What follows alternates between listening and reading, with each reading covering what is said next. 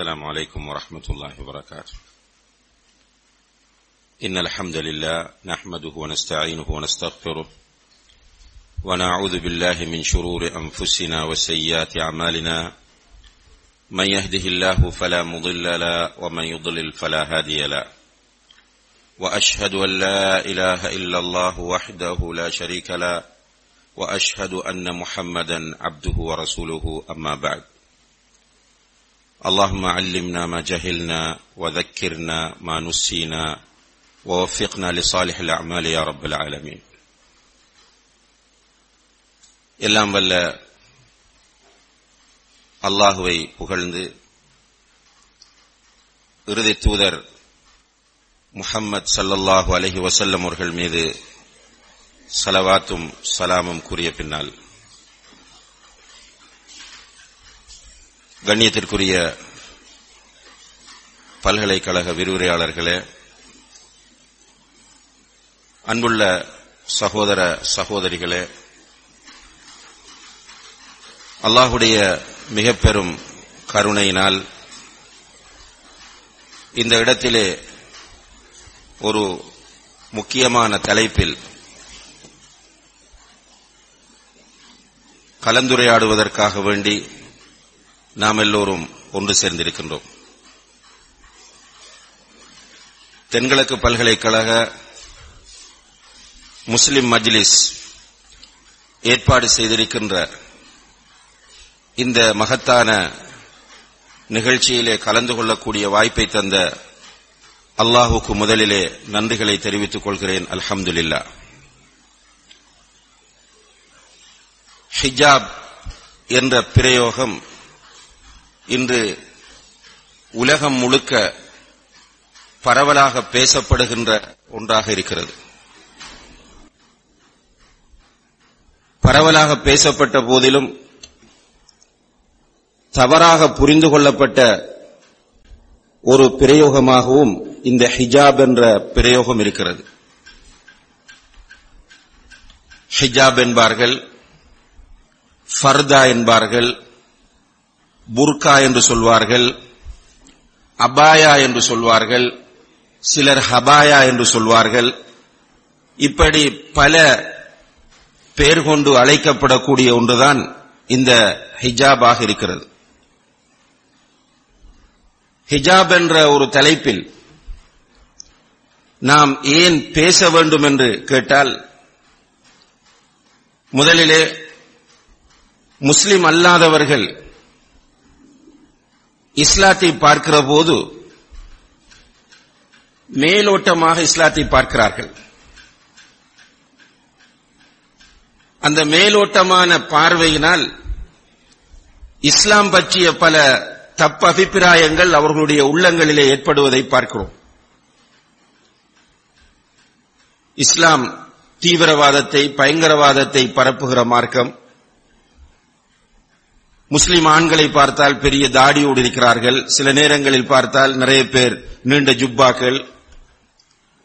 அவர்களுடைய தோற்றத்தை பார்க்கிற முஸ்லிம் அல்லாதவர்கள் இவர்கள் பயங்கரவாதிகள், தீவிரவாதிகள், இப்படியான ஒரு சிந்தனை அவர்கள் மத்தியிலே இயல்பாகவே தோன்றுகிறது.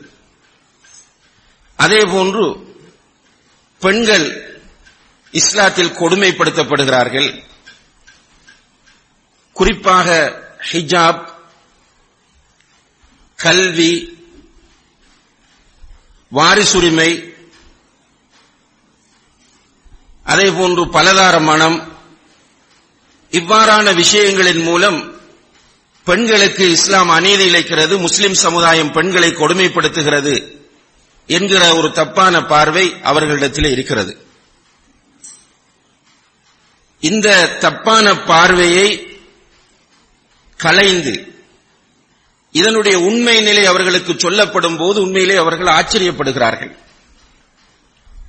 நபிகள் நாயகம் ஸல்லல்லாஹு அலைஹி வஸல்லம் அவர்கள் இந்த உலகத்திற்கு கொண்டு வந்த இந்த மார்க்கம் உயிர்களை மதிக்கிறது, மனித உணர்வுகளை மதிக்கிறது, நாகரிகத்தை போதிக்கிறது என்பவற்றை ஆதாரபூர்வமாக எடுத்து முன்வைக்கிற போது அவர்கள் ஆச்சரியப்படுகிறார்கள். சென்ற ரமலானிலே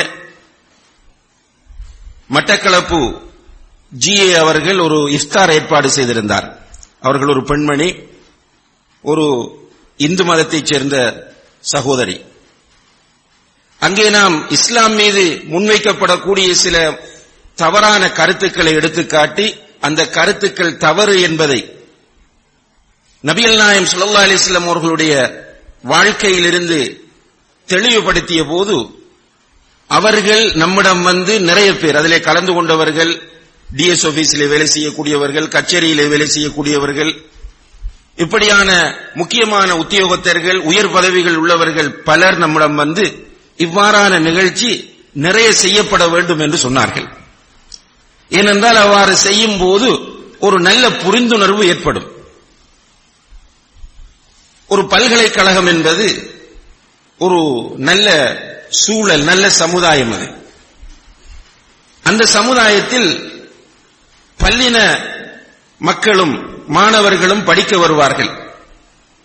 அவர்கள் மத்தியில் ஒரு நல்ல புரிந்துணர்வு உண்டாகும் போது சமுதாயத்தில் ஏற்படக்கூடிய நிறைய பிரச்சனைகளுக்கு அதன் மூலம் தீர்வை முன்வைக்கலாம்.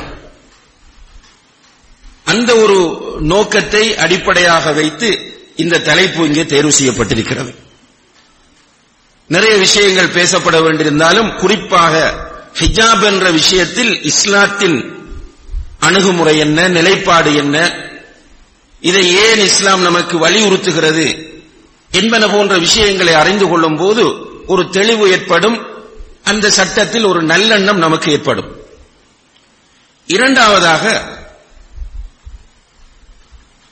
இன்றைக்கு கண்ணியத்திற்குரிய சகோதர சகோதரிகளே,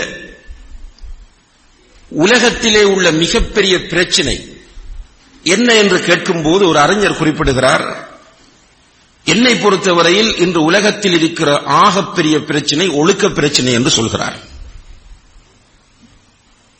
அவருடைய பார்வை அப்படி இருக்கிறது. ஆனால் அவருடைய அந்த பார்வைக்கு ஆழமான அர்த்தமும் இருக்கிறது. இன்று உலகத்தில் காணப்படக்கூடிய மிக மோசமான ஒழுக்கச் சீர்கேடுகள் இன்று ஒவ்வொரு தனிநபரையும், ஒவ்வொரு வீட்டையும், ஒவ்வொரு சமுதாயத்தையும் அச்சுறுத்திக் கொண்டிருக்கிறது என்பதை யாரும் மறுக்க முடியாது. மிக பயங்கரமாக ஒழுக்கச் சீர்கேடு பரவிக் கொண்டிருக்கிறது. இதனுடைய பின்னணி என்ன? இதற்கு பின்னால் யார் இருக்கிறார்கள்? எவ்வாறான வழிமுறைகளில் அவர்கள் இந்த ஒழுக்கச் சீர்கேட்டை உண்டு பண்ணுகிறார்கள் என்பதை தெரியும் போது இந்த ஹிஜாபினுடைய முக்கியத்துவம் நமக்கு புரியும். மூன்றாவதாக, கண்ணியத்திற்குரிய சகோதர சகோதரிகளே, ஹிஜாப் என்பது அல்லாஹுவை கடவுளாக ஏற்றிருக்கக்கூடிய, அவனை இரட்சகனாக ஏற்றிருக்கக்கூடிய நபிகள் நாயகம் ஸல்லல்லாஹு அலைஹி வஸல்லம் அவர்களை அல்லாஹ்வுடைய இறுதி தூதனாக நம்பி இருக்கக்கூடிய, இந்த உலகத்திற்கு பிறகு ஒரு வாழ்வு இருக்கிறது என்று நம்பக்கூடிய முஸ்லிம் பெண்மணிகளின் மீது அல்லாஹ் கடமையாக்கிய ஒன்றாக இந்த ஹிஜாப் இருக்கிறது. ஆனால் இந்த ஹிஜாபினுடைய விஷயத்தில் முஸ்லிம்களிடத்தில் ஒரு வகையான பொடுபோக்கு நிலை இன்று தோன்றியிருக்கிறது. இந்த பொடுபோக்கு நிலையிலிருந்து முஸ்லிம் சமுதாயத்தை பாதுகாக்க வேண்டும். குறிப்பாக இங்கே இருக்கிற நீங்கள், நாளை ஒரு பாடசாலையில் நீங்கள் ஒரு ஆசிரியராக அல்லது சில நேரங்களில் பல்கலைக்கழகங்களில் விரிவுரையாளர்களாக, கல்லூரிகளிலே விரிவுரையாளர்களாக, சமுதாயத்தில் முக்கிய பொறுப்புகளை தாங்கக்கூடியவர்களாக நீங்கள் வரும்போது நீங்கள் இந்த ஹிஜாபில் முன்மாதிரியாக இருந்து நம்முடைய முஸ்லிம் சமுதாயத்தில் இந்த ஹிஜாப் நடைமுறையை வலியுறுத்த வேண்டும், அதற்குரிய ஒரு உந்துதலை வழங்க வேண்டும் என்பது இந்த நிகழ்ச்சியினுடைய மிக பிரதானமான நோக்கமாக இருக்கிறது. கண்ணியத்திற்குரிய சகோதர சகோதரிகளே, முதலிலே ஹிஜாப் என்றால் என்ன என்று நாம் பார்க்கும்போது, இஸ்லாத்தை பொறுத்தவரையில் இஸ்லாம் 2 கட்டங்களில் இந்த உலகத்தில் வளர்ந்து வந்திருக்கிறது. நபிகள் நாயகம் ஸல்லல்லாஹு அலைஹி வஸல்லம் அவர்கள் அல்லாஹ்வினால் தூதராக தேர்வு செய்யப்பட்டு அவர்களுடைய 40வது வயதில் அவர்கள் மக்கள் மத்தியிலே வந்து நான் அல்லாஹ்வுடைய தூதர் என்பதை சொல்லுகிறார்கள். 13 வருடங்கள் அவர்கள் மக்காவிலே இருந்தார்கள். அந்த 13 வருடங்களும் அவர்கள் அல்லாஹ் என்றால் யார்,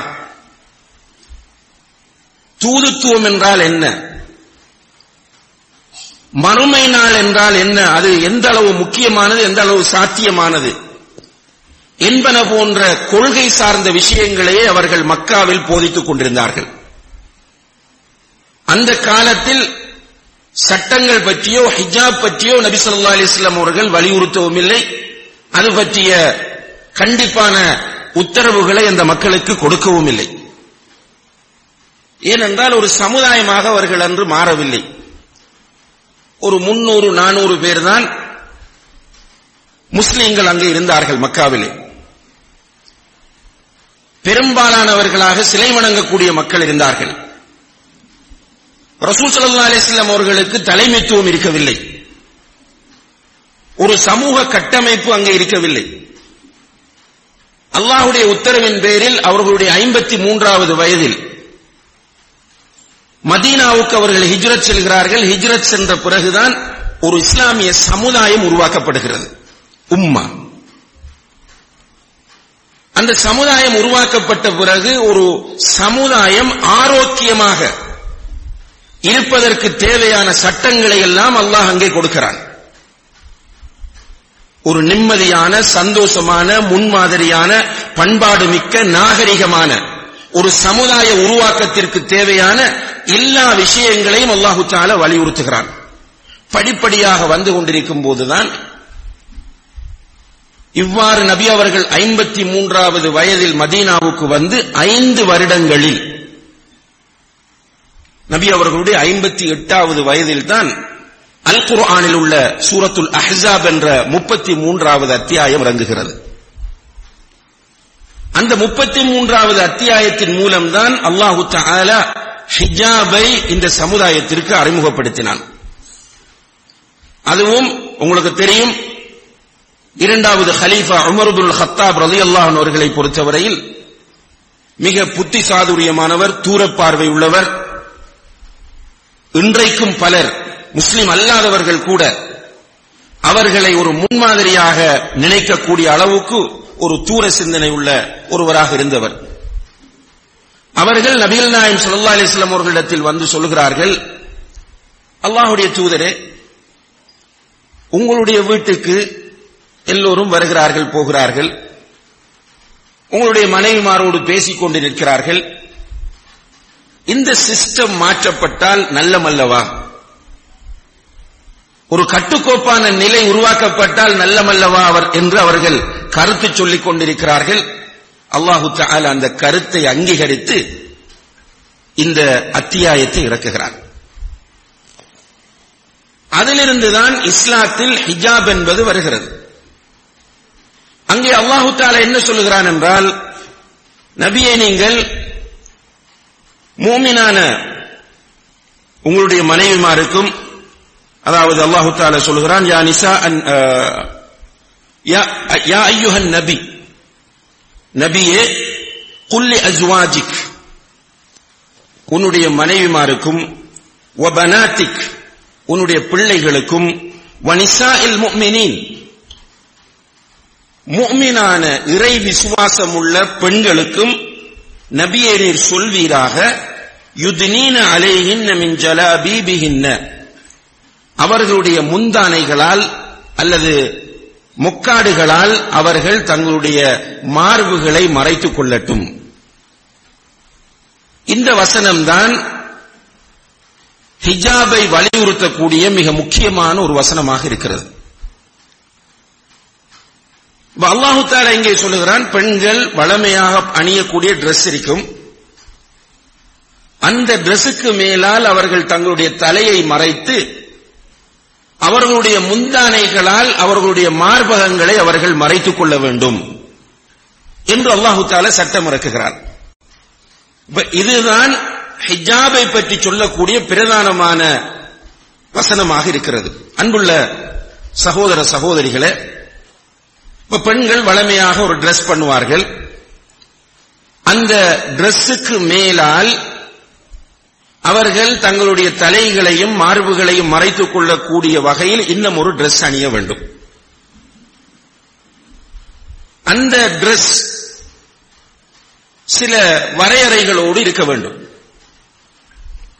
முதலாவது வரையறை என்னவென்றால், முகத்தையும் மணிக்கட்டு வரையும் உள்ள 2 கைகளையும் தவிர மற்ற உடல் முழுவதையும் மறைக்கக்கூடியதாக அது இருக்க வேண்டும். ஏனென்றால் ஒரு பெண்ணுடைய முடி அவுரத் என்று சொன்னால் மறைக்கப்பட வேண்டிய பகுதி என்பது அர்த்தமாகும். ஒரு பெண்ணுடைய முடி அவுரத், ஒரு பெண்ணுடைய கை அவுரத், ஒரு பெண்ணுடைய கால் அவுரத், ஒரு பெண் முழுக்க மறைக்கப்பட வேண்டும் என்று இஸ்லாம் சொல்லுகிறது. இதிலே முகம் மறைப்பதை நபிகள் நாயகம் ஸல்லல்லாஹு அலைஹி வஸல்லம் அவர்கள் வலியுறுத்தினார்களா? இது மிக முக்கியமான ஒரு கேள்வியாகும்.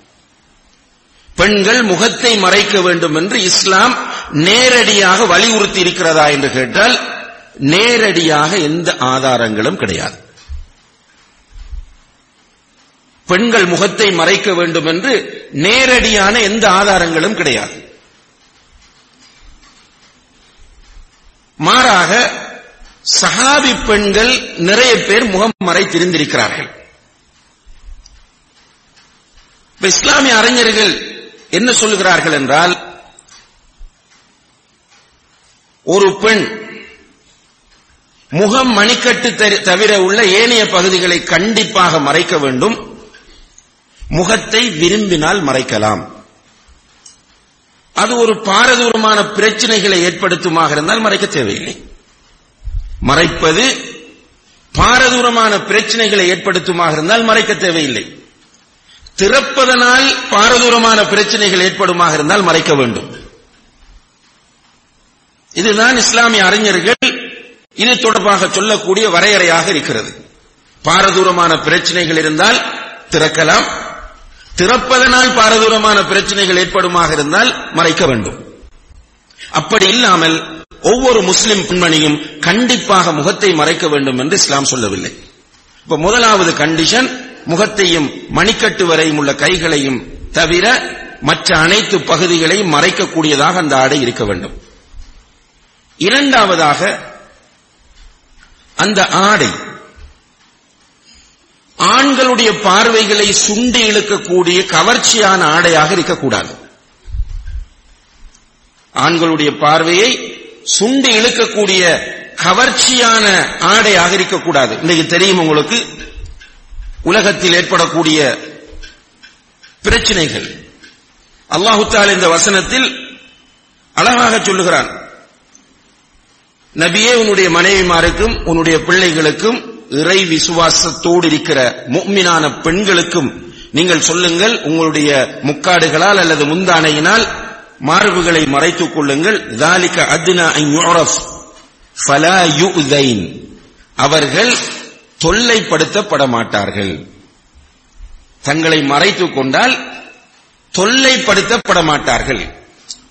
உண்மையிலே இன்றைக்கு பெண்கள் நிறைய ஹராஸ்மெண்ட்களுக்கு உள்ளாகுவது உங்களுக்கு தெரியும். பாலியல் வல்லுறவுகளுக்கும்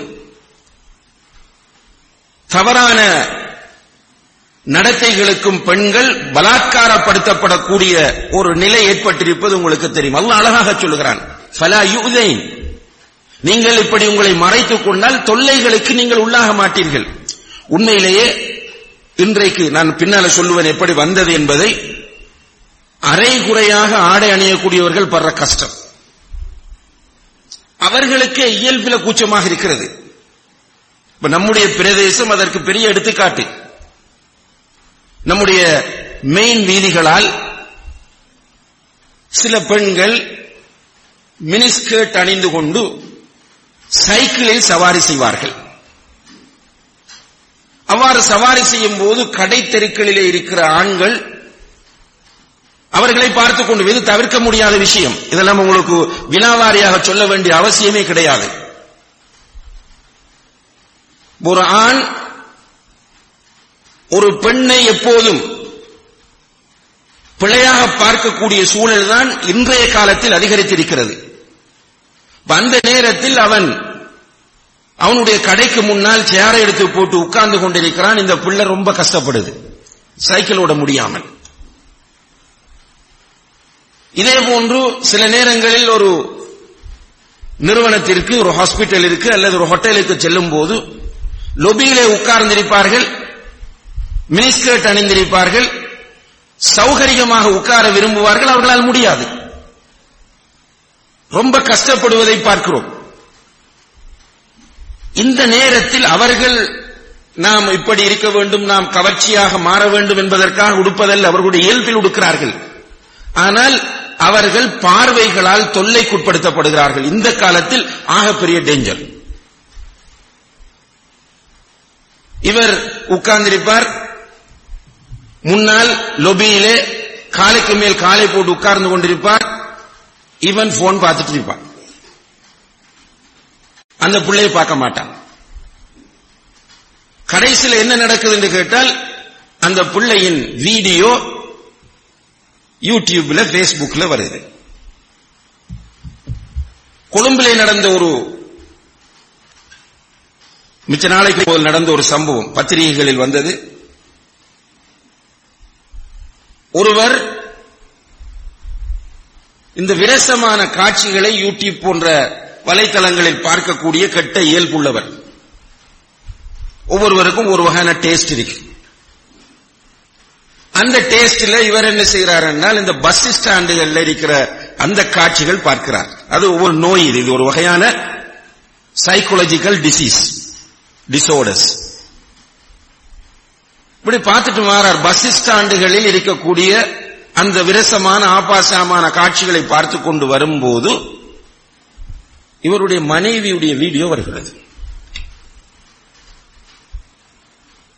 அவர் பஸ் ஸ்டாண்ட் நினைக்கும் போது வேறுத்து ஒரு வகை அனுப்பார். அந்த டைம்ல பெண்களுடைய அந்த உணர்வுகளை தூண்டக்கூடிய பகுதிகளை ஹைலைட் பண்ணி வீடியோ எடுத்து மனைவியுடைய வந்துரு. இவர் உடனே மற்றவங்களை ரசிப்பாங்க, தண்ட வீடு என்று சொன்னால் பிரச்சனை. அவருடைய மனைவியை பார்த்தவுடன் இவருக்கு ரோஷம் வந்து விட்டது. உடனடியாக மனைவியை பிடித்து மிரட்டுகிறார். என்ன நடந்தது என்று கேட்கிறார். அவர் வளமையாக ஆபீஸ் போய் வரக்கூடியவர்.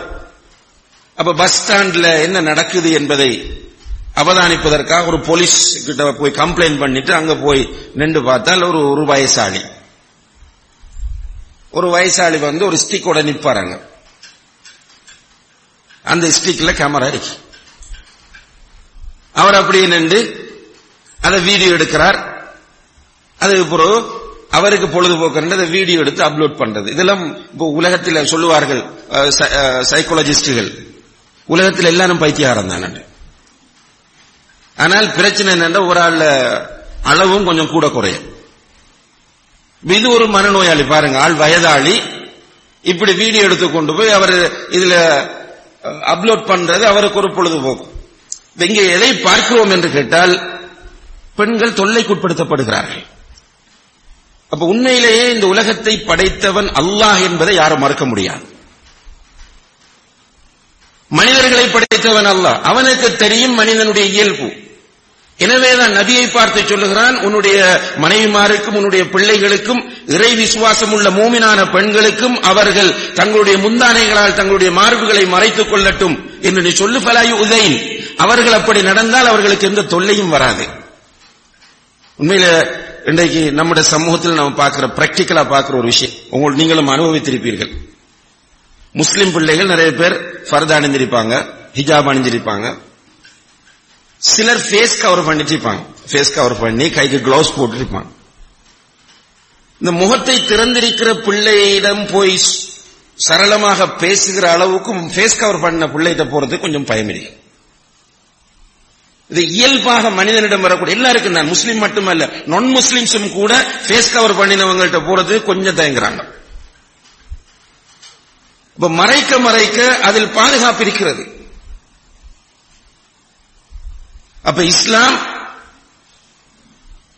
என்ன சொல்லுகிறது என்று கேட்டால், உன்னுடைய ஆடை, உன்னுடைய முழு உடலை மறைக்க வேண்டும், அதே நேரத்தில் ஆணுடைய பார்வையை சுண்டி இழுக்கக்கூடியதாக நீ அணிகிற ஆடை கவர்ச்சியாக மாறக்கூடாது. இன்னைக்கு நம்முடைய பிள்ளைகள் அதை தலைகளா மாத்திட்டாங்க. ஏற்கனவே நீங்க சுடிதாரோட இருந்தாலே நல்லம் போல இருக்கு. சுடிதார் பெக்கியா இருக்கு, சல்வார் கமீஸ் கொஞ்சம் பாதுகாப்பா இருக்கு, ஃபுல் ஸ்லீவ்ஸ் போடுறீங்க. ஆனால் இப்ப என்ன செய்யறால், இப்ப வர ஃபர்தாக்கள், உங்களை உட்கார்ந்து இருக்கிறவங்களை நான் சொல்லல, இந்த நீங்கள் எல்லோரும் பார்க்கிற காட்சி ஒரு வகையான டெக்கரேஷன், அது பெருமை வேற. நாங்க அபாயாக்கு இந்த டெக்கரேஷன் எல்லாம் செஞ்செடுக்க 9,000 ரூபாய் முடிஞ்சு. இது எங்கட மச்சான் துபாயில இருந்து அனுப்பினது. அப்படி ஒரு பெருமை. ஆனா போறவன் எல்லாம் இதைத்தான் பார்த்துட்டு போறான். அணிவதே பாதுகாப்புக்காக, ஆனால் அடுத்தவனுடைய பார்வையை சுண்டி இழுக்கக்கூடிய அளவுக்கு கவர்ச்சியாக அது ஆக்கப்பட்டால் அது அபாயாவும் கிடையாது, ஹிஜாபும் கிடையாது. மூன்றாவதாக ஹிஜாப் என்னன்னு சொன்னால், ஸ்லிம் ஃபிட்டாக இருக்கக்கூடாது. அதாவது ஸ்லிம் ஃபிட் மட்டுமில்லை, ஸ்லிம் ஃபிட், ரெகுலர் ஃபிட், ஒரு ஃபிட்டாகவும் இருக்கக்கூடாது. அபாயா என்பது அல்லது ஹிஜாப் என்பது நீங்கள் போர்த்தக்கூடிய அந்த துணி, நீங்கள் அணியக்கூடிய அந்த ஆடை பெக்கியாக இருக்க வேண்டும். அதாவது பெண்ணுடைய உடலை, அவளுடைய அங்கங்களை வர்ணிக்கக்கூடிய அளவுக்கு இறுக்கமானதாக அது இருக்கக்கூடாது. ஆனா அதுவும் தலைகள். இன்றைக்கு ஆம்பளையில வச்சு பேசுறேன்னா நிறைய அதுல பேசிடலாம். உங்களுக்கு முன்னால பேச எனக்கு வெக்கமா இருக்கு. அந்த அளவுக்கு இறுக்கமாக என்று உடுக்கிறார்கள். ஒரு பிரான்சிலிருந்து தமிழ்நாட்டுக்கு வந்த ஒரு லேடி, அவர் ஒரு கல்வி சார்ந்த ஒரு லேடி, அவர் சொல்றார், என்னுடைய முஸ்லிம் அல்ல, அவர் சொல்றார் அங்க பிரான்ஸ்ல சாரி கிடையாது. அதனால அவர் சொல்ல, நீங்க தமிழ்நாட்டுக்கு வந்து அல்லது சென்னையில வச்சு என்ன வித்தியாசமா பாக்குறீங்கன்னு எனக்கு இந்த சாரி நல்லா பிடிச்சிருக்கு என்று சொல்லிட்டு அவர் சொன்ன கமெண்ட்ஸ் என்னன்னு கேட்டால், very sexual dress in the world என்று. சாரி அப்படி ஒரு வகையில் அந்த பெண் வர்ணித்தார். அதை விட மோசமா போய்த்து இந்த அபாயாக்கள். இன்றைக்கு முஸ்லிம் பிள்ளைகள் அல்லாஹ்வை பயந்து கொள்ள வேண்டும். ஹிஜாப் தான் அணிகிறோம், பெக்கியா அணியுங்க. இந்த கண்டிஷனோடு சேர்த்து மெல்லிய துணியாக, அதாவது டிரான்ஸ்பரன்சி, அந்த உள்ளே உள்ளதை காட்டக்கூடிய அமைப்பில் அந்த துணி இருக்கக்கூடாது. அதுல அல்ஹம்துலில்லாஹ் பெரிய அளவுக்கு நம்ம அதை சமுதாயத்தில் பார்க்கல. இவ்வளவும் இந்த கண்டிஷன்ஸ் அவ்வளவும் சேர்ந்த ஆடைதான் ஹிஜாப் என்றும் ஹபாயா என்றும் புர்கா என்றும் ஃபர்தா என்றும் முஸ்லிம் சமுதாயத்தில் அழைக்கப்படுகிறது என்பதை நாம் முதலிலே புரிந்து கொள்ள வேண்டும். இரண்டாவதாக அன்புள்ள சகோதர சகோதரிகளே, இந்த ஃபர்தா அல்லது இந்த ஹிஜாப் பெண்களை கொடுமைப்படுத்துகிறதா? முஸ்லிம் பெண்களுக்கு இது ஒரு சுமையா என்று கேட்டால், இப்ப மாஷா அல்லாஹ் இந்த யூனிவர்சிட்டியில நீங்க பார்த்திருப்பீங்க, நான் நினைக்கிறேன் 100 விதமா இருக்கும். 100 விதமான கேர்ள்ஸும் அபாயோட இருக்கிறாங்க. 1-2 விதிவிலக்காக இருக்கும். 100 வீதமாக கேர்ள்ஸ் ஹிஜாபோடு தான் இருக்கிறார்கள். அரபு நாடுகளுக்கு நீங்கள் போய் பார்த்தால் 100% முஸ்லிம்களும் ஹிஜாபை அணிகிறார்கள். இப்ப நம்ம என்ன கேட்கிறோம் என்றால், இது கஷ்டம், இது கொடுமை, இது உரிமையை பறிப்பது என்றால் யார் முதல்ல சத்தம் போடணும்? நாங்க தான் சத்தம் போடணும். முஸ்லிம்கள் தான் சொல்லணும், எங்களுக்கு இது வேண்டாம், இந்த சட்டம் பொருத்தம் இல்லை, எங்களை கொடுமைப்படுத்துகிறது, எங்களுக்கு அநியாயம் இழைக்கிறது, நாங்கள் இதை வெறுக்கிறோம் என்று முஸ்லிம் பெண்கள் சொல்ல வேண்டும். இது போன்றுதான் மற்ற சட்டங்களுக்குரிய பதிலும். வாரிசுரிமையில் ஆணுக்கு 2 பெண்ணுக்கு கொண்டு நாங்க எங்கட பொம்பளையில் அத மன திருப்தியோட ஏற்றிட்டு போறாங்க. முஸ்லிம் பெண்களில் ஒரு சிலர் வருவார்கள், அவர்கள் புறநடைகள். ஒரு சிலரை வைத்து ஒரு காலமும் தீர்ப்பு வழங்குவது கிடையாது. டாக்டர் தஸ்லிமா நஸ்ரீம் போன்று பங்களாதேஷை சேர்ந்த டாக்டர் தஸ்லிமா நஸ்ரீமை போன்று ஒரு சில கிரேக்குகள் இருக்கும். அதை நாங்கள் பொருட்படுத்துவோம் இல்லை, அது பொது சட்டமும் கிடையாது. அதை இந்த இப்படியெல்லாம் ஒப்பிட முடியாது. ஒரு பானை சோற்றுக்கு ஒரு சோறு பதம், ஒரு மூட்டை கடிச்சா எல்லா மூட்டையும் கொள்றன்ற எரிஞ்ச சரி வராது. அப்படி வந்தா ஒன்றுமே நிலைக்காது. ஒரு சமுதாயமும் ஒரு மதமும் நின்று பிடிக்காது. ஒரு சிலரை வைத்து மதங்களை மதிப்பிடுவதாக இருந்தால், ஒரு சிலருடைய நடவடிக்கைகளை வைத்து மதங்களின் சட்டங்களை அளவிடுவதாக இருந்தால், எந்த ஒரு மதமும் இந்த உலகத்தில் நின்று பிடிக்க முடியாது என்பதை தெளிவாக புரிந்து கொள்ள வேண்டும். முஸ்லிம் பெண்கள் யாருமே இதை ஒரு சுமையாக கருதுவதில்லை என்பதனால்தான் ஏசி இல்ல, கரண்ட் இல்லாட்டியும் கூட அந்நிய ஆண்களுக்கு முன்னால் வர வேண்டிய தேவை வந்தால் அவர்கள் தங்களுடைய ஹிஜாபை அணிந்து கொண்டு வருகிறார்கள். எனவே பெண்களுடைய உரிமையை பறிப்பதாக இது கிடையாது.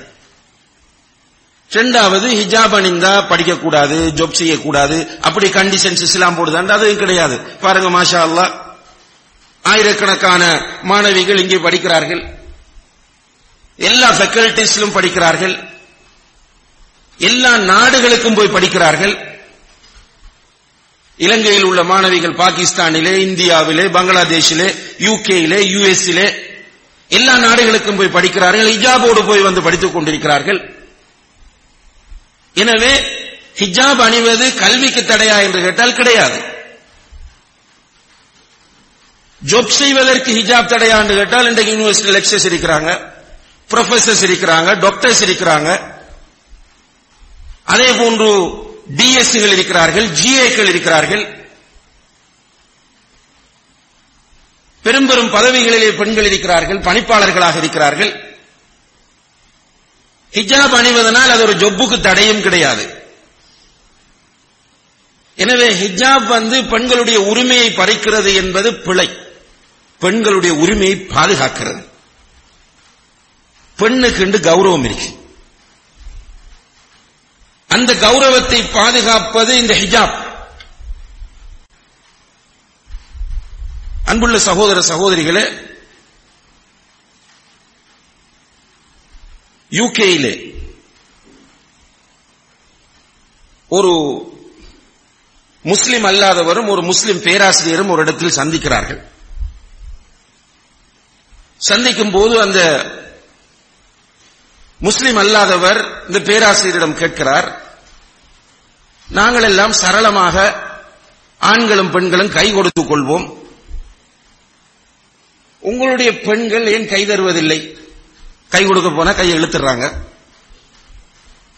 ஏன் இப்படி செய்யறாங்க என்று கேட்டபோது புரொஃபசர் கேட்டிருக்கிறார் மாறி, நீங்கள் எல்லோரும் எலிசபெத் மகாராணிக்கு கை கொடுக்க முடியுமா என்று கேட்டிருக்கிறார். அவர் சொன்னார், இல்ல முடியாது. உடனே புரொஃபசர் சொன்னாராம், எங்களுடைய முஸ்லிம் பெண்கள் எல்லோரும் எலிசபெத் மகாராணிகள் என்று. இது முஸ்லிம்களுடைய கண்ணியத்தை காப்பதே தவிர முஸ்லிம்களுடைய கண்ணியத்தை இழப்பது அல்ல. சில ரிப்போர்ட்டுகளை நீங்க பார்த்தால், யுஎஸ் இன்றைக்கு மனித உரிமை பற்றி பேசக்கூடிய, பெண்ணுரிமை பற்றி கூக்குரலிடக்கூடிய மிக முக்கியமான ஒரு நாடுதான் யுஎஸ். அங்க போய் பார்த்தால் பெண்களுக்கு எதிரான ஈவ் டீசிங்குகள், ஹராஸ்மெண்ட்கள் மிகப்பெரிய அளவில் 2012ஆம் ஆண்டு என்று நினைக்கிறேன் வெளியிடப்பட்ட ஒரு அறிக்கை, பழைய அறிக்கை, நான் நெற்றிலே தேடிக்கொண்டிருக்கும் போது வந்தது. அந்த வருடம் மாத்திரம் 4 மில்லியன் பெண்கள் ஹராஸ்மெண்ட்டுக்கு உட்படுத்தப்பட்டிருக்கிறார்கள். அந்த அளவுக்கு சவுதி அரேபியாவில் கிடையாது, அந்த அளவுக்கு இஸ்லாமிய நாடுகளில் கிடையாது. பெண்களுக்குரிய பாதுகாப்பு தான் இந்த ஹிஜாப் என்பதை நாம் நன்றாக புரிந்து கொள்ள வேண்டும். அடுத்ததாக அன்புள்ள சகோதர சகோதரிகளே, நம்முடைய முஸ்லிம் சமுதாயத்தில் உள்ள பெண்கள் இப்ப கொஞ்சம், நான் கேள்விப்பட்ட இந்த யூனிவர்சிட்டியிலிருந்து ஒரு கிளிப் வெளியானதாகவும் வெளியில பேசிக்கொண்டாங்க. ஒரு சிலர் இப்படி கிரிட்டிசைஸ் பண்ணி பேசுறது, ஹிஜாப்ல ஒரு சிலருக்கு வெறுப்பு ஏற்படுது, ஹிஜாப ஒரு ஃபேஷன் ட்ரெஸ்ஸா மாத்துறது, ஹிஜாப் இல்லாம வாழ விரும்புறது. அதே போல சில பிள்ளைகள் மாஷா அல்லாஹ் சின்ன வயசுல இருந்து ஒழுக்கமா வரும், சின்ன வயசுலேயே நல்ல ஒழுக்கம் கட்டுப்பாடு, பருவ வயதை அடையும் போதே ஹிஜாப், இப்படி மாற புள்ள தொடர்ந்து நல்லா அப்படியே வளர்ந்து வருது, இபாதத் பக்குவம் எல்லாம் இருக்கு. திருமண வாழ்க்கைக்குள் நுழைஞ்சதுக்கு பிறகு அந்த ஹிஜாபை காணல. என்னன்னு எங்க ஹஸ்பண்டுக்கு விருப்பம் இல்லை. இப்படி கொஞ்சம் ஹஸ்பண்ட்மாரும் சமுதாயத்தில் உருவாகி கொண்டிருக்கிறார்கள். இந்த நிலைக்கு என்ன காரணம் என்பதை நாம தேடி பார்க்கும்போது, அன்புள்ள சகோதர சகோதரிகளே, இந்த உலகத்தில் மனித இனத்திற்கு மிக கடுமையான எதிரிகளாக இருப்பவர்கள் யூதர்கள். 19ஆம் நூற்றாண்டைச் சேர்ந்த ஒரு யூத தலைவன் ஹெர்ட்டில் என்று சொல்பவன் சொல்லும்போது, இந்த உலகம் யூதர்களுக்கு சொந்தமாக வேண்டும் என்று சொல்கிறான். இந்த உலகத்தில் குறிப்பிட்ட காலத்திற்கு பிறகு யூதர்களை தவிர வேறு யாரும் இருக்கக்கூடாது என்று சொல்கிறான். அதே போன்று யூதர்களிடத்தில் இருக்கக்கூடிய வேத புத்தகம் என்று கேட்டால், நம்ம அரபுல தௌராத் என்று சொல்லுவோம், அவர்கள் டோரா என்று சொல்வார்கள், அல்லது ஓல்ட் டெஸ்டமென்ட் என்று சொல்வார்கள். இன்னும் ஒன்று அவர்களுடைய அறிஞர்கள் சேர்த்து எழுதி வைத்திருக்கிற தல்மூத் என்பது. தல்மூத் என்கிற புத்தகத்தை படித்து பார்த்தால் அதில் என்ன இருக்கிறது என்றால், அன்ன ஜமீஅ கைராத்தில் அர்து மில்குன் லிபனி இஸ்ராயில், பூமியில் இருக்கிற எல்லா வளங்களும் இஸ்ரேலர்களுக்கு தான் சொந்தமானது என்பதை அந்த புத்தகம் சொல்லுகிறது. அவங்களோட டார்கெட் அது, மிக மோசமானவர்கள். அதனாலதான் ஹிட்லர் உலக மகா யுத்தத்திலே யூதர்களை கொண்டு குவித்து கொஞ்சம் பேரை விட்டுட்டு போனான். அவன் விட்டதுக்குரிய ரீசனை சொல்லும் போது என்ன சொன்னான், நான் நினைத்திருந்தால் ஒரு யூதன் கூட இல்லாமல் அழித்துவிட்டு போயிருக்க முடியும், ஆனால் ஹிட்லர் ஏன் யூதர்களை கொன்றான் என்ற அந்த அருமை உங்களுக்கு புரிய வேண்டும் என்பதற்காகத்தான் கொஞ்சம் பேரை மிச்சமா விட்டுட்டு போறேன். அந்த அளவுக்கு மோசமான கூட்டம் இந்த யூதர்கள். யூதர்கள் உலகத்திலே சொற்பதொகையினர், அதே டைம்ல கடுமையான நரிகள், முதலைகள், எல்லா வளங்களையும் சுரண்டி வைத்திருக்கிறார்கள். எல்லா ஆற்றலும் இருக்கு, ஆனா சொந்த நாடு இல்ல. நாடோடிகள் இந்த யூதர்கள். எல்லா மதத்தைச் சேர்ந்தவர்களுக்கும் நாடுகள் இருக்கின்றன.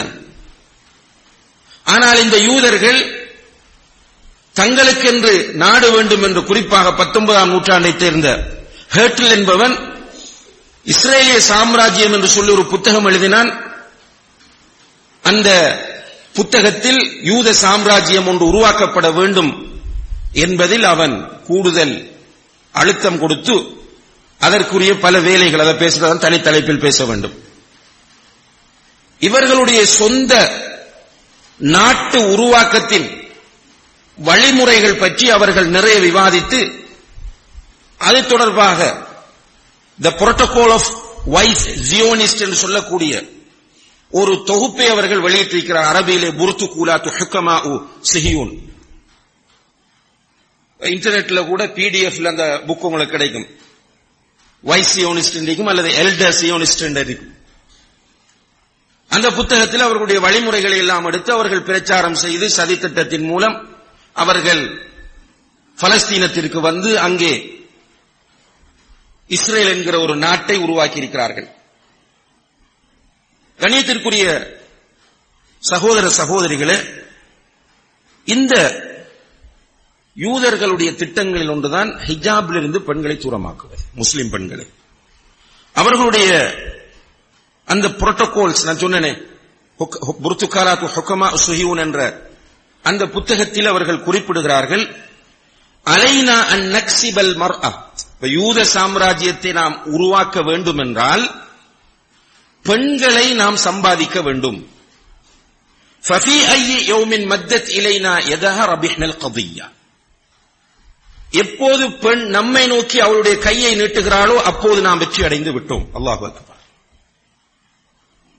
இது யூதர்களுடைய மிக மோசமான ஒரு சதித்திட்டம்.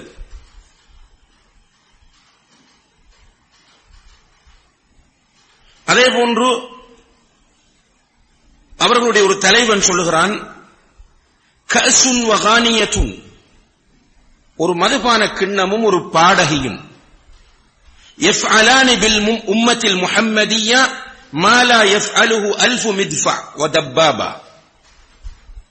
ஒரு மதுபான கிண்ணமும் ஒரு பாடகியும் முஹம்மதிய சமூகத்தை அழிப்பதற்கு 1000 பீரங்கிகளையும் 1000 துப்பாக்கிகளையும் பயன்படுத்துவதை விட வலுவானது என்று சொல்கிறான். இதெல்லாம் அவங்களோட மக்களுக்குள்ள அவங்க பேசுற செய்தி.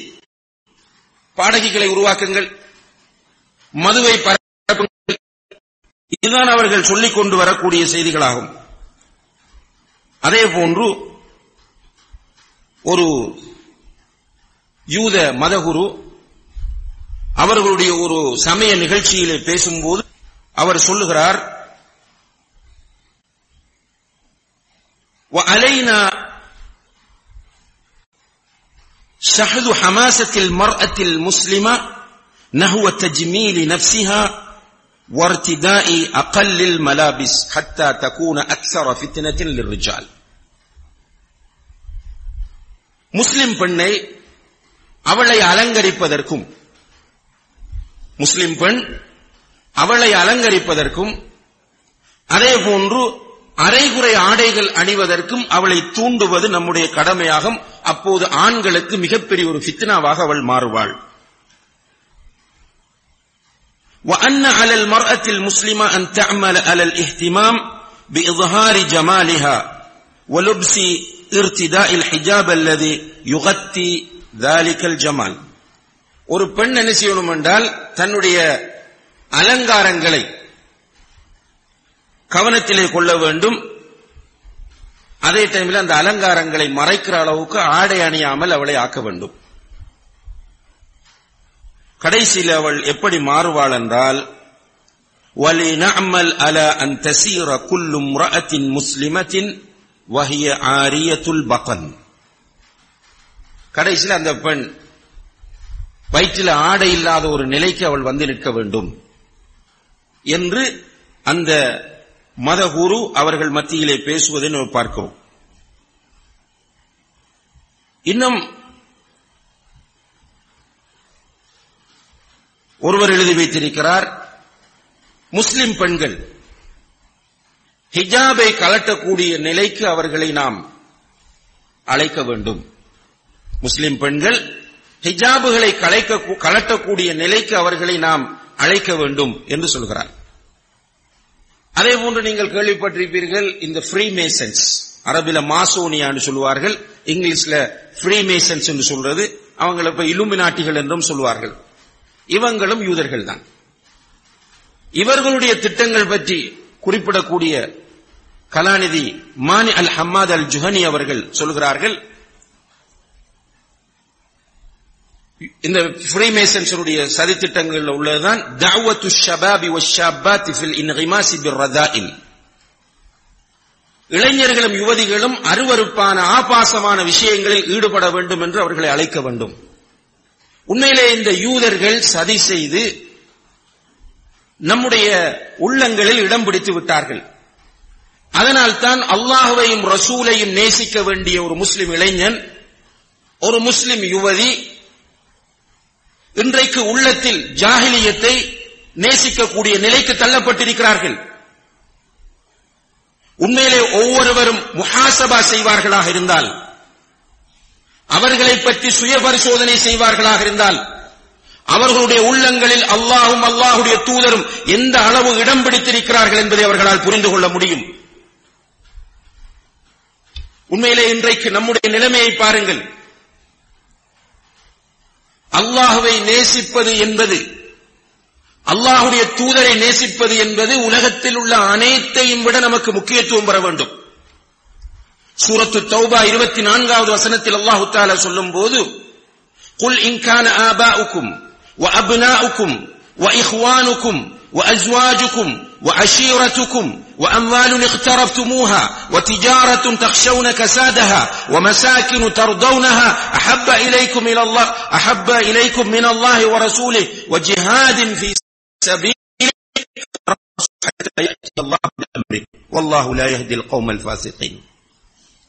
உங்களுடைய பெற்றோர், அல்லாஹ் சொல்வதை நல்லா கவனிங்க, உங்களுடைய பெற்றோர், உங்களுடைய பிள்ளைகள், அப்னாஉக்கும் வ அஸ்வாஜுக்கும் உங்களுடைய கணவன் அல்லது மனைவி, வ அஷீரத்துக்கும் உங்களுடைய குடும்பம், உங்களுடைய உடன் பிறந்த சகோதர சகோதரிகள், நீங்கள் நஷ்டம் ஏற்பட்டு விடுமோ என்று பயந்து நீங்கள் செய்யக்கூடிய வியாபாரம், இவை அனைத்தையும் விட அல்லாஹும் அல்லாஹுடைய தூதரும் உங்களுக்கு நேசத்திற்குரியதாக மாறவில்லை என்றால் அல்லாஹுடைய தண்டனை வருவதை நீங்கள் எதிர்பார்த்திருங்கள். மூமின்களுடைய உள்ளத்தில் அல்லாஹும் அல்லாஹுடைய தூதரும் எல்லாவற்றையும் விட அதிகமாக இடம் பிடிக்க வேண்டும். உண்மையிலே மனச்சாட்சியோடு நம்மிடத்தில் நாம் கேட்டு பார்த்தால் அந்த நிலை இல்லை என்பதை நாம் எல்லோரும் மனப்பூர்வமாக ஏற்றுக்கொள்வோம். அல்லாஹ்வை நேசித்தால் அல்லாஹ்வுடைய கட்டளைகள் இலகுவாகும். அல்லாஹ்வை நேசித்தால் அல்லாஹ்வுக்காக எதுவும் செய்வோம். அதனால் தான் அல்லாஹ் தஆலா சூரத்து தஹ்ரீம் 66வது அத்தியாயத்தில் சொல்லும்போது وَضَرَبَ اللَّهُ مَثَلًا لِلَّذِينَ آمَنُوا امْرَأَةَ فِرْعَوْنَ, விசுவாசம் கொண்டவர்களுக்கு முன்னுதாரணமாக அல்லாஹ் ஃபிர்அவுனுடைய மனைவியை சொல்லுகிறான். ஃபிர்அவுன் மிகப்பெரிய ஒரு கொடுங்கோலன். மூசா அலைஹிஸ்ஸலாம் அவர்களை மிக கடுமையாக எதிர்த்தவன். மூசா அலைஹிஸ்ஸலாம் அவர்களை அழிக்க வேண்டும் என்பதற்காக அப்போது பிறந்த அத்தனை ஆண் குழந்தைகளையும் உயிரோடு குழந்தை பிறக்கும் போது பிடித்து அறுத்தவன். அப்படிப்பட்டவனுடைய மனைவியை அல்லாஹு தஆலா எல்லா மூமின்களுக்கு முன்னுதாரணமாக சொல்லுகிறான். ஏன் முன்னுதாரணமாக சொல்லுகிறான் தெரியுமா? ஃபிர்அவுன் என்றால் உலகம் நடுங்கும். ஃபிர்அவுன் மாமன்னன். ஃபிர்அவுனுக்கு மிகப்பெரிய அரண்மனைகள் இருந்தன. ஃபிர்அவுனுடைய வீடு சொகுசான வீடு, காலுக்கும் கைக்கும் பணியாட்கள், நினைத்ததையெல்லாம் செய்ய முடியும், கேட்டதெல்லாம் கிடைக்கும். அப்படிப்பட்ட அந்த மன்னனுடைய மனைவியாக அந்த ஆடம்பரமான அரண்மனையிலே ஒரு மூலையிலே உட்கார்ந்து கொண்டு ஆசியா ரலியல்லாஹு அன்ஹா அவர்கள் அல்லாஹ்விடத்திலே கேட்கிறார்கள், ரப்பி பினிலி இந்தக பைத்தன் ஃபில் ஜன்னah வனஜ்ஜினி மின் ஃபிர்அவுன வஅமலிஹி வனஜ்ஜினி மினல் கௌமில் ஸாலிமீன். யா அல்லாஹ், எனக்கு இந்த உலகத்தில் உள்ள சுகம் வேண்டாம், உன்னிடத்திலே சுவர்க்கத்தில் எனக்கு ஒரு வீடு கட்ட அது போதும். யா அல்லாஹ், இந்த ஃபிர்அவுனுடைய அநீதியிலிருந்தும் இந்த அநியாயக்கார கூட்டத்திடமிருந்தும் என்னை பாதுகாத்து என்னை எடுத்து விடு என்று அந்த அரண்மனையின் ஒரு மூலையிலே உட்கார்ந்து பிரார்த்தனை செய்தார்கள். அதற்காக அல்லாஹ் சொன்னான், நபியை சொல்லவில்லை, இப்ராஹிம் அலைஹிஸ்ஸலாம் அவர்களை சொல்லவில்லை. وَضَرَبَ اللَّهُ مَثَلًا لِلَّذِينَ آمَنُوا امْرَأَةَ فِرْعَوْنَ, ஈமான் கொண்டவர்களுக்கு முன்னுதாரணம் ஃபிர்அவுனுடைய மனைவி என்று சொல்கிறான். அல்லாஹ்வை நேசித்தால் எல்லாம் துச்சம். நேசம் என்பது அப்படிப்பட்டது. நம்முடைய உள்ளங்களில் அல்லாஹ்வை பற்றிய நேசம் வர வேண்டும், ஆனால் வரவில்லை. அல்லாஹ்வுடைய ரிசாலா, அல்லாஹ்விடமிருந்து வந்த மெசேஜ், அவனுடைய கலாமாகிய குர்ஆன் நமக்கு ஓத கஷ்டமா இருக்கு, படிக்க கஷ்டமா இருக்கு. அதே டைம்ல ஃபேஸ்புக், வாட்ஸ்அப் இத படிக்கிறதும் பார்க்கிறதும் ஈஸியா போயிடுச்சு. அல்லாஹ் நம்மை பாதுகாக்க வேண்டும். ரசூல் ஸல்லல்லாஹு அலைஹி வஸல்லம் அவர்களிடத்தில் ஒருவர் வந்து கேட்கிறார், அல்லாஹ்வுடைய தூதரே, மத்த ஸாஅ, மறுமை நாள் எப்போது உண்டாகும் என்று கேட்டார். ரசூல் ஸல்லல்லாஹு அலைஹி வஸல்லம் அவர்கள் அவரை பார்த்து கேட்டார்கள், மா அஅதத்த லஹா, மறுமைக்காக நீ என்ன தயார் செய்து வைத்திருக்கிறாய்? மறுமை எப்போது உண்டாகும், உலகம் அழிந்து மறுமை எப்போது உண்டாகும் என்று என்னிடம் வந்து கேட்கிற நீ மறுமைக்காக என்ன தேடி வைத்து விட்டு வந்து கேட்கிறாய் என்று கேட்டபோது அவர் சொல்லுகிறார், இன்னி உஹிப்புல்லாஹ வ ரசூலா. அல்லாஹு அக்பர். யா ரசூலல்லாஹ், நான் அல்லாஹ்வையும் அல்லாஹ்வுடைய தூதரையும் நேசிக்கிறேன் என்று சொன்னார். ரசூலுல்லாஹி அலைஹி வஸல்லம் அவருக்கு சொன்னார்கள், மறுமை எப்போது உண்டாகும் என்று சொல்லவில்லை, அன்த மஅ மன் அஹ்பப்த், நீ மறுமையிலே யாரை நேசிக்கிறாய் அவர்களோடு இருப்பாய். இந்த அல்லாஹ்வுடைய நேசம் நம்முடைய உள்ளங்களில் வந்தால் நிச்சயமாக இந்த ஹிஜாப் எல்லாம் நமக்கு சின்ன விஷயம். பாருங்க, இந்த ஜாஹிலியத்தான நேசத்தை வச்சு எவ்வளவு ஃபித்னாக்கள்லாம் நடக்குது. ஜாஹிலியத் ஹராம். இந்த ஹராமான முறையில் ஒரு அந்நிய ஆணை ஒரு பெண் நேசிக்கிறாள், அவனுக்காக வேண்டி எல்லாம் செய்கிறாள். அவளை 10 மாதங்கள் வயிற்றில் சுமந்த தாய், 10 மாதங்கள் சுமப்பது என்பது நீங்கள் சுமக்கும் போதுதான் அது உங்களுக்கு புரியும். அந்த 10 மாதங்களும் உங்களை ஆரோக்கியமாக வைத்துக் கொள்வதற்காக வேண்டி அந்த தாய் படுகிற கஷ்டத்தை நீங்கள் பார்த்திருப்பீர்கள். எல்லா சிஸ்டமும் மாறுகிறது. அந்த தாயினுடைய முழு சிஸ்டமும், உணவு சிஸ்டம் மாறுகிறது, தூங்குகிற சிஸ்டம் மாறுகிறது, என்ஜாய் பண்ணுகிற சிஸ்டம் மாறுகிறது, எல்லாம் மாறுகிறது. நமக்காக வேண்டி யார் யாரிடமெல்லாமோ போய் நிற்க வேண்டிய நிலை. இப்படி இருந்து அந்த குழந்தையை பெற்றெடுக்கிறாள். மறுபிரசவம் என்று சொல்கிறோம். அதை குழந்தை பிறக்கும் போது ஒரு தாய் திரும்ப பிறக்கிறாள். அந்த அளவுக்கு ஒரு வேதனையான விஷயம். அதுக்கு பிறகு 2 வருஷம் பால் ஊட்டுகிறாள். அந்த பால் என்பது அந்த தாயினுடைய உதிரம், இரத்தம். தன்னுடைய இரத்தத்தை பாலாக்கி தருகிறாள். அதே நேரத்தில் அப்படி வளர்த்துக் கொண்டு வரும்போது சின்ன ஒரு பிரச்சனை துடித்து போகிறாள். சில நேரம் அந்த பெண் தெரியாமல் பீட் சாப்பிட்டிருப்பாள். அதை சாப்பிட்டு விட்டு குழந்தைக்கு பால் ஊட்டுவாள். குழந்தையினுடைய மலம் சிவப்பாக போகும். உடனே தான் சாப்பிட்டதை மறந்து டாக்டரிடம் என்னுடைய பிள்ளை இப்படி செய்கிறது என்று தூக்கிக் கொண்டு ஓடுவாள்.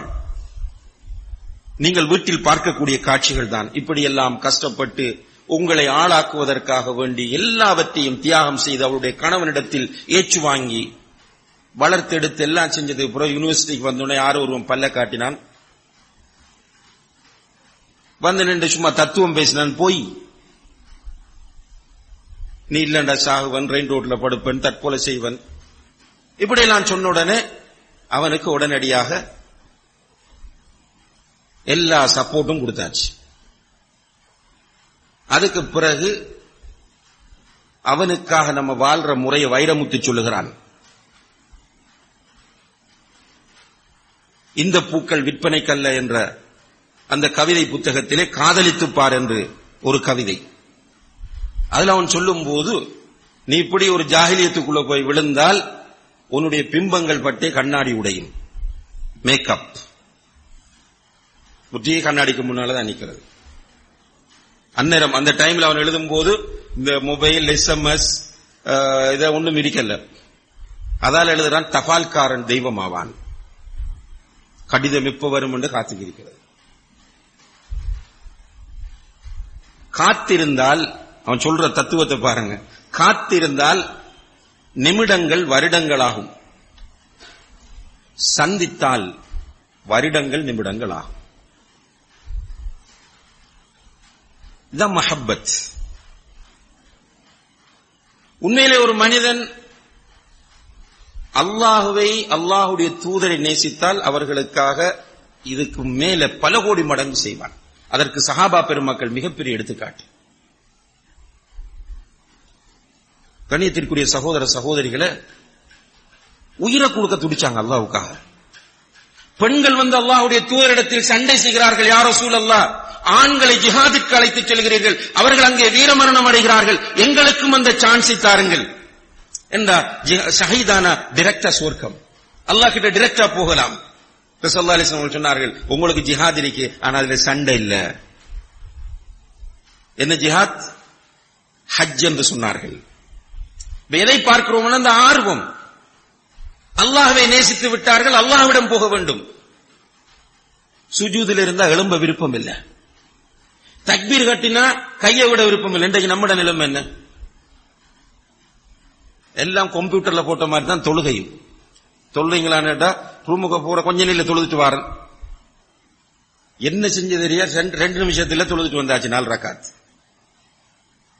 இப்படித்தான் நமக்கு போகுது. அதே டைம்ல கோல் வருது, கொஞ்சம் நின்றுக்க கோலா, கொஞ்சம் நின்று இந்த புள்ள பார்த்துட்டு பேசிடும். ஹராமா பேசுறதுக்கு டைம் அப்படி எடுக்கிறோம்.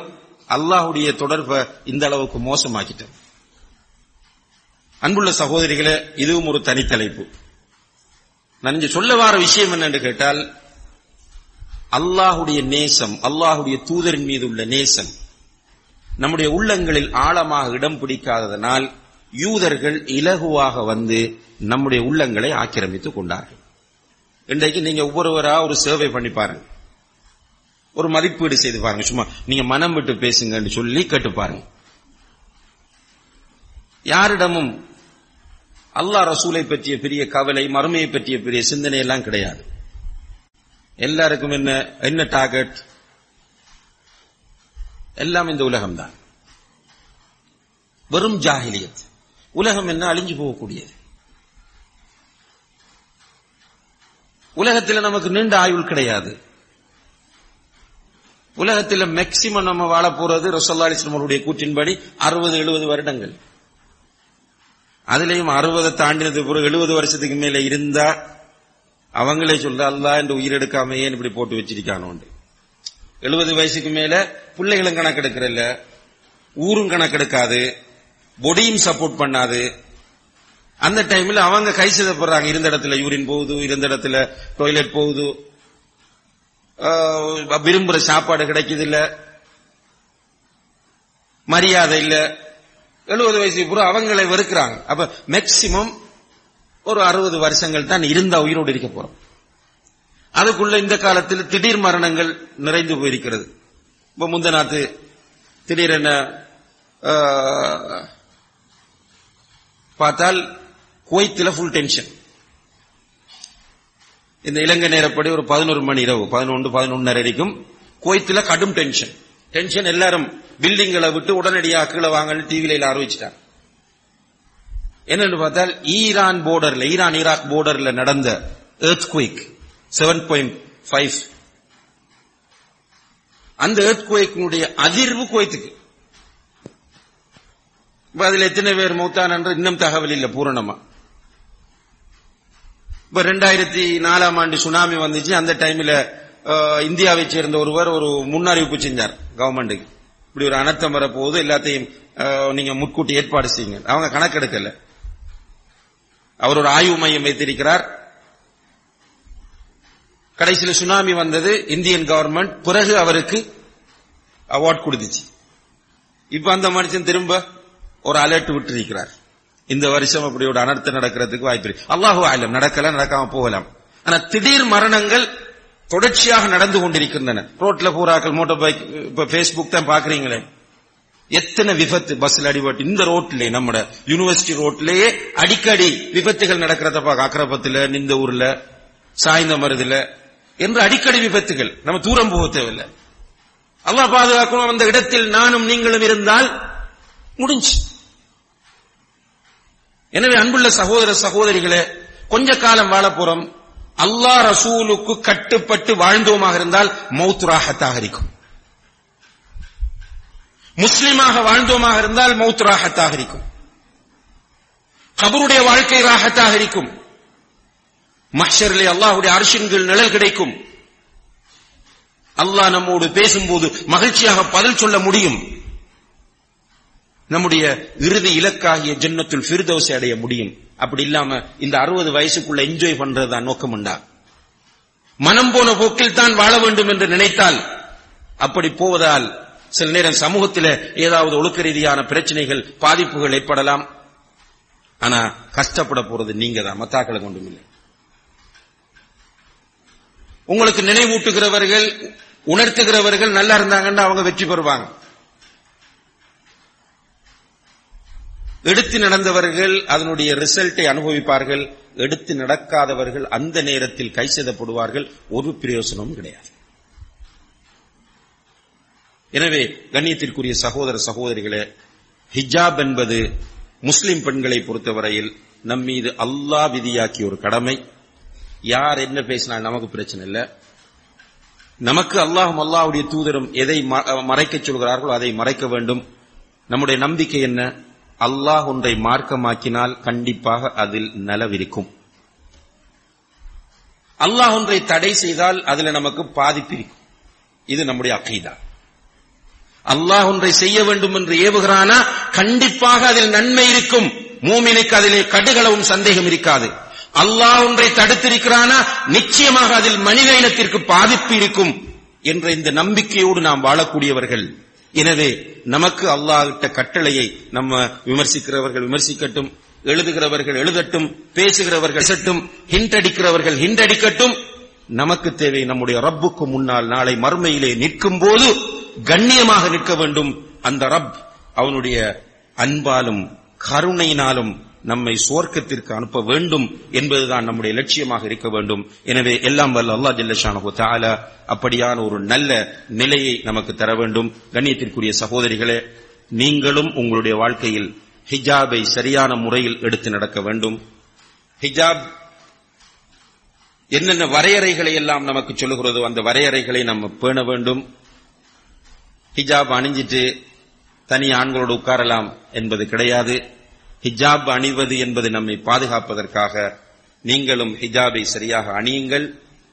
மனதில் ஒரு நியத்து வையுங்கள். இன்ஷா அல்லாஹ் நீங்கள் குடும்ப வாழ்க்கையில் நுழையப் போகிறவர்கள் உங்களுடைய பிள்ளைகளை ஒழுக்கமாக கண்ணியமாக வளர்க்க வேண்டும் என்று நியத்து வையுங்கள்.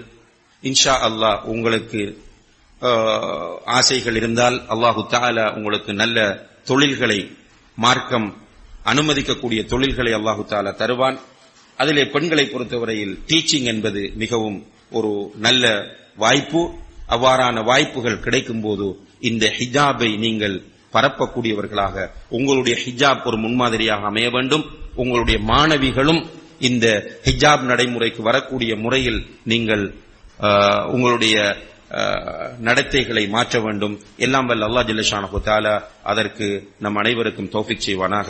வ ஆகிரு தஅவானா அனில் ஹம்துலில்லாஹி ரப்பில் ஆலமீன். வஸ்ஸலாமு அலைக்கும் வ ரஹ்மத்துல்லாஹி வ பரகாத்துஹு.